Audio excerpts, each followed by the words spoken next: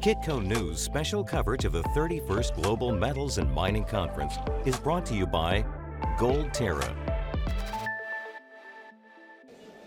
Hello and welcome to Kitco News at the BMO Metals and Mining Conference with me, Paul Harris. Today I'm joined by Peter Marrone, Executive Chair of Yamana Gold. Good morning, Peter. Good morning, how are you? I am very well. We've got a lot to talk about today, Peter. Let's start with 2021 Yamana Gold performance. You produced a million ounces, a record level. You ended on a real high, record quarter. You must be very pleased with that. We are delighted with the performance across all of our mines. We're delighted with the production. We're delighted that our costs came in where they did. As you are aware, every ounce of gold was produced at $1,030 for the year. But in the fourth quarter alone, with that record production of just about 240,000 gold equivalent ounces, we produced every ounce of gold at about $960 per ounce. And that's quite impressive. But to me, Paul, the most impressive part is that's the headline. But I think we need to look below the headline. The most impressive part is our increased improvement in probable reserves above what we depleted. And more than that, it's that we didn't sacrifice our resources to do that. Our measured and indicated resources went up, and our inferred resources stayed flat to going up. As you are aware, proven and probable reserves is backward looking. This is what we have as of the end of a year. And we're normally touching into our measured and indicated and our inferred resources that upgrade to proven and probable reserves. That implies then that we have less proven and measured and indicated and inferred resources. But if you can increase that inventory, that means your future is secured, because what you did the year before that is historical can be prospective, because you now have that inventory of inferred and measured and indicated that can convert into proven and probable into the future. Excellent. Well, that all deals with the sort of long-term sustainability of the business. And we're here at an investment conference, so investors really sort of care about that. But one thing we're seeing, the gold price has been sort of relatively strong for the past year, 2 years. But gold equity share prices have been sort of lagging out. Why do you think that is? And what will it take for gold equities to get up to where the gold price is? That's a really good question. And I don't know that I have the definitive answer. I'm sure that people will be writing about this at some point into the future. But I would say that at the end of the day, gold is gold, and equities, while they are a proxy for gold, they're still equities. And so if the broader market is performing a certain way, then the gold equities will perform. I'd say that the broader market has probably been the greatest impediment to gold equities performing better, because everyone was invested in that broader market and no one was paying attention to this comparatively small industry.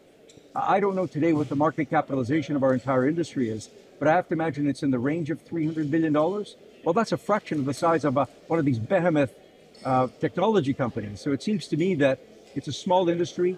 We have to attract the attention of the broader investment community, but because it's small, it takes a little bit of time to attract that attention.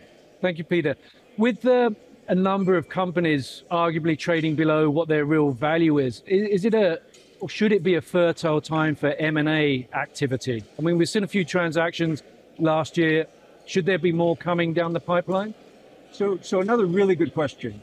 And M&A is very broad. The spectrum of what is M&A is very broad. At the one end is buying something, a company that buys another company. At the other end of the spectrum, or somewhere in the spectrum, is a business combination of two companies, perhaps describing that as a merger of equals or something akin to that. And then at the furthest end of the spectrum is where one company buys another company outright, mostly a larger company that buys a smaller company. And I'd say that the grounds are fertile for combinations. I'm not convinced that they're fertile for acquisitions. And what I mean by that is single asset companies, opportunities such as that. I'd love to believe that they're there. But the reality is that while they may make a good investment opportunity, when you invest based on many things, including the optionality. Is gold price going higher? Might they make a discovery of more ounces, higher grade in the ground? When you buy something, you bought it for life, and you have to buy it on the basis of what it is at that time. And you have to buy it at its fair value, but you own it forever. And so you have to make sure that whatever value you can deliver on top of what you paid for it goes to your shareholders. And presently, we just don't see that there's a lot out there that would be interesting to us on the acquisition side. On the business combination side, I can see many things that would be very interesting. Okay, well, let's dig into that a little bit more, Peter. The zeitgeist in the sector, a few years ago was zero premium mergers of equals, that kind of thing. But recent transactions, we've seen premiums starting to come into things again. So again, is this becoming, we're entering into a potentially very productive time for the sector and investors? And to what extent is this necessary to have that additional consolidation? So decades ago, someone said to me that business combinations, transactions of that type are like living organisms. They're like individuals. I don't know if the analogy is a good one, but everything is unique. And so I think we have to look at it from the lens that we can't paint with the same brush. Every canvas has to be painted differently, perhaps if I can put it that way. And so it seems to me then that we can't just say that every transaction has to be done at zero premium. There will be transactions where that could make sense, but there will be other transactions where it doesn't make sense at all. And in the end, where I come down on this is that we have to pay fair value. If we're buying something, we have to pay fair value.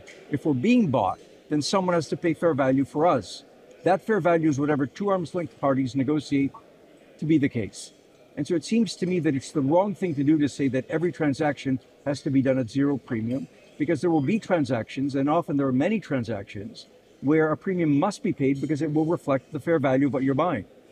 Okay, Yamana Gold's done various transactions over the years, and we'll talk about some of those specifically in a moment, but your current market cap is about $5 billion. Do you see yourselves more as a potential acquirer or a potential acquiree at the moment? Well, Paul, we have 1 million ounces of production coming from 5 mines.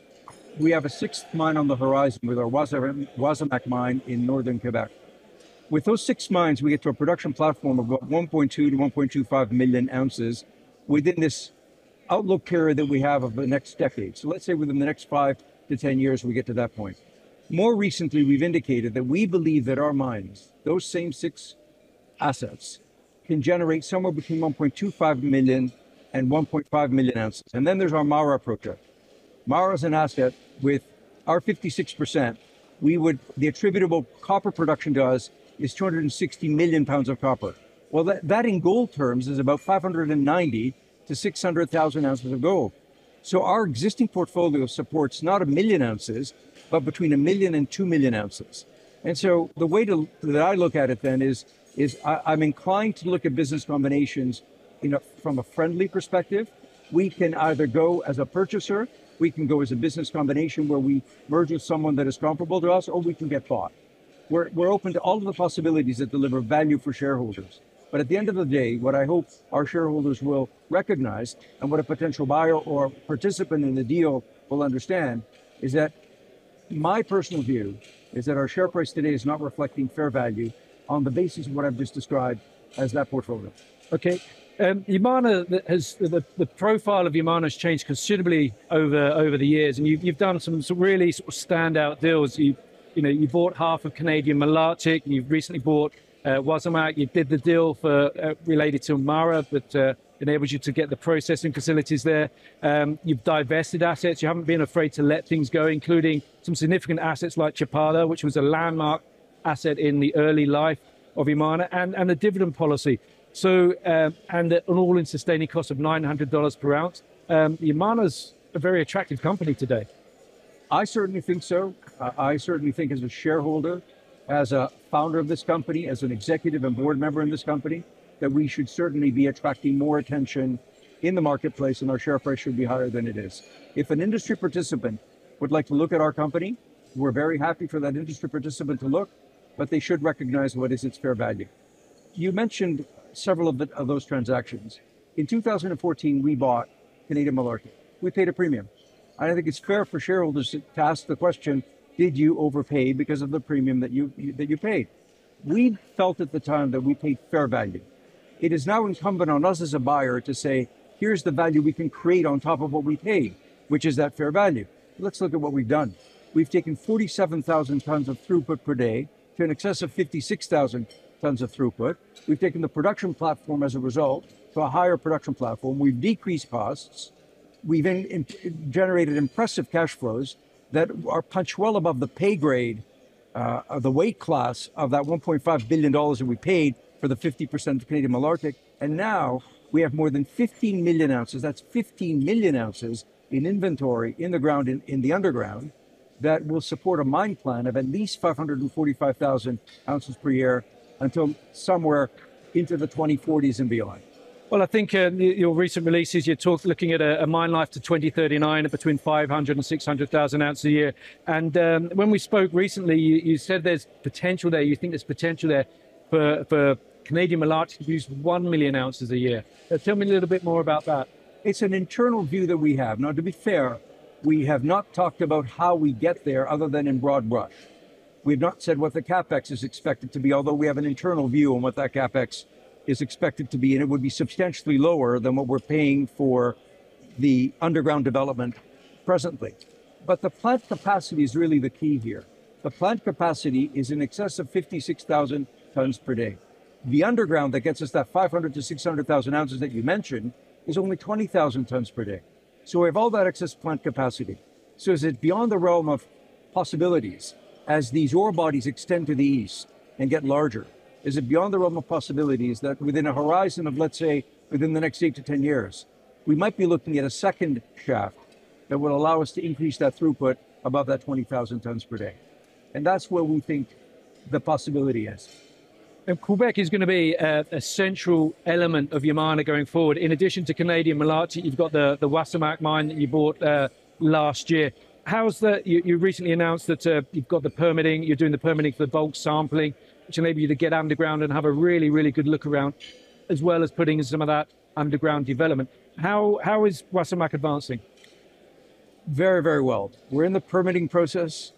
We've already identified what we intend to do from a drilling perspective. We're carrying 1.9 million ounces, almost 2 million ounces in inventory as proven and probable reserves that supports a mine plan that is an average of just about 170,000 ounces per year for roughly 10, 11 years. But that was the base case because we're making new discoveries. We know that the main ore body extends at depth, and we've made a parallel discovery of a new shear zone. And as we continue to advance the exploration of that and then development, it does look to us as though the inventory of ounces will continue to increase. So with the same plant that is currently going to be in development, we should be able to get a production platform that is substantially higher than that 170,000 ounces per year. Let me explain that a little bit. In the first several years, the first 3 years, we're getting a production of 200,000 ounces per year. So what we're doing is we're saying, let's extend that for the full initially 10 years at 200,000 ounces per year rather than 170. And we think that we'll be able to get more than that. So our current plan for Wasamac is 200,000 ounces per year at below $850 all-in sustaining costs for at least 15 years. And we believe that the inventory that is there in proven and probable reserves, in resources, and these new exploration discoveries will get us there. Okay, let's talk Argentina. Argentina is becoming, or has become, the go-to place for exploration for gold, copper. Yamana's been there for a number of years, and just today we saw another big transaction announced. BHP investing $100 million into the Filo mining. You've been there for a long period of time with you developed Cerro Moro. You've had other exploration projects there, and more recently you're putting together the Mara project. Why do you think Argentina is becoming so attractive today? Boy, what a question. It's painful to know that you're right, but it's not showing itself. And so for years, as you are aware, I've been saying that Argentina is a better place for mining investment than people assume. And there's a lag often between what you see on the ground and what the general population worldwide is perceiving. I'm really happy to see that that's now beginning to manifest itself. Argentina is a big elephant country, and it's a country that had to come to grips with how does it want its economy to grow? How does it want to get itself out of this debt situation that it is in? And it now recognizes that because of that big elephant country in opportunities for mining, it should allow the exploitation of those opportunities. Argentina has always said, as a country and provinces in Argentina, that they want this to be done responsibly. We've been there since 2006. We've developed 2 mines. We have several projects, 1 mine already in production and several other projects, including our Mara project. And so we certainly have the ability to demonstrate that we can do things responsibly. And that's what I think the country is looking for. And that's what has been happening in the country. It has been demonstrating, at least in certain provinces, that it is supportive of mining. Now, if you look at a province like San Juan province, they've been supportive of mining for at least a couple of decades. And you see that in its GDP, in the wealth of its citizenry, in the growth that has occurred in the province. And there are other provinces that are now saying we should be able to capture some of that as well. And what I find very, very interesting today is that at a presidential level, there's support for mining. But even more interestingly, because mining is provincial in Argentina, there's a national regime, but there's also mining is regulated provincially. The four largest provinces for mining, Catamarca, San Juan, and Santa Cruz included, so where we operate and where we have operated, those provinces are saying we are forming an alignment that allows us to be able to promote in country the development of mining. Well, one of the key criticisms of Argentina in general of people has been the taxation, things to do with exchange rate controls, repatriation taxes, things of that nature. Is the local government, the sort of provincial governments and the national governments, are they sort of streamlining that or providing greater clarity on that, perhaps tax stability agreements, things of that nature? How is the sort of the fiscal arrangements? You know, I prefer not to be critical of a country. You made reference to one of the criticisms. I think every country has its own attendant issues. And I prefer to be sanguine when we look at all countries in which we do operate and could be operating. There are periods of peaks and valleys. And so there are periods where a country goes into a place where it has to do something different from a taxation point of view, from a fiscal point of view. Sometimes it's understandable why they have to do that, at least geopolitically, although even from a corporate perspective, we may not agree. What I think is the good news in Argentina today is that they recognize the errors of the past, that it does not encourage investment if there's ambiguity, if there's uncertainty, if they create uncertainty by having a fiscal regime that is one thing that changes to something different. And so it seems to me that given that recognition, the country is now saying, let's create some stability for mining. And we're going to say, these are the things that one has to do, the responsibility side of companies. And this is what we as governments will require by way of taxation and otherwise. So it's become considerably more stable. And more than more stable, it's also becoming very clear to us that there's strong support for the encouragement of mining by reducing taxes and royalties, at least during payback periods. Okay, so your main a key development project you have in Argentina is the MARA project. What's the plan there? How is that advancing? Well, MARA is going through a feasibility study this year. As you are aware, it is a comparatively simplified feasibility study because the plant's already built. That was the idea to the integration of the Alumbrera infrastructure with our Agua Rica that creates the combined MARA project, this new partnership that owns MARA. So the feasibility study this year, and we start the permitting process this year. But nothing is black and white. So when we say start the permitting process this year, that's the formal permitting process. We're already in consultation with governmental authorities to say these are the segments, these are the things we intend to introduce. And Catamarca province is a small province, and we don't want to overwhelm them with this very, very big project. And so we're incrementally saying these are the things that we're going to be introducing. How do you feel about that? And then going through dialogue.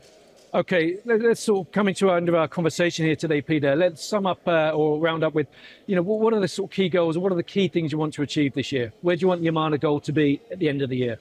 So demonstrate again another year where we meet our production guidance, where we meet our cost guidance, likely coming in better on production, similar to what we did last year, and better on costs as well. I'd like to advance MARA to a point where we demonstrate its value. It's not reflected in our share price. So is that a strategic transaction that occurs, or do we advance it through the process of development? I'd like to also continue to demonstrate that we can increase proven and probable reserves and resources. And I think this is an excellent year. Perhaps the next 2 years or beyond will be excellent years. Because what we see is because of that inventory of resources, we can upgrade much of that resource to proven and probable this year at our 4 wholly owned mines. And this year and next year will be 2 very interesting years because the vast majority, perhaps all of the ounces that are in inventory as resources at our underground project, the Odyssey project in Malartic, will convert to proven and probable. Those are some of the things we'd like to see this year. It sounds like there's going to be a lot of news out of Yamana this year. Peter Marrone, Executive Chair, thank you very much for joining us today. Thank you very much. Kitco News special coverage of the 31st Global Metals and Mining Conference is brought to you by Gold Terra,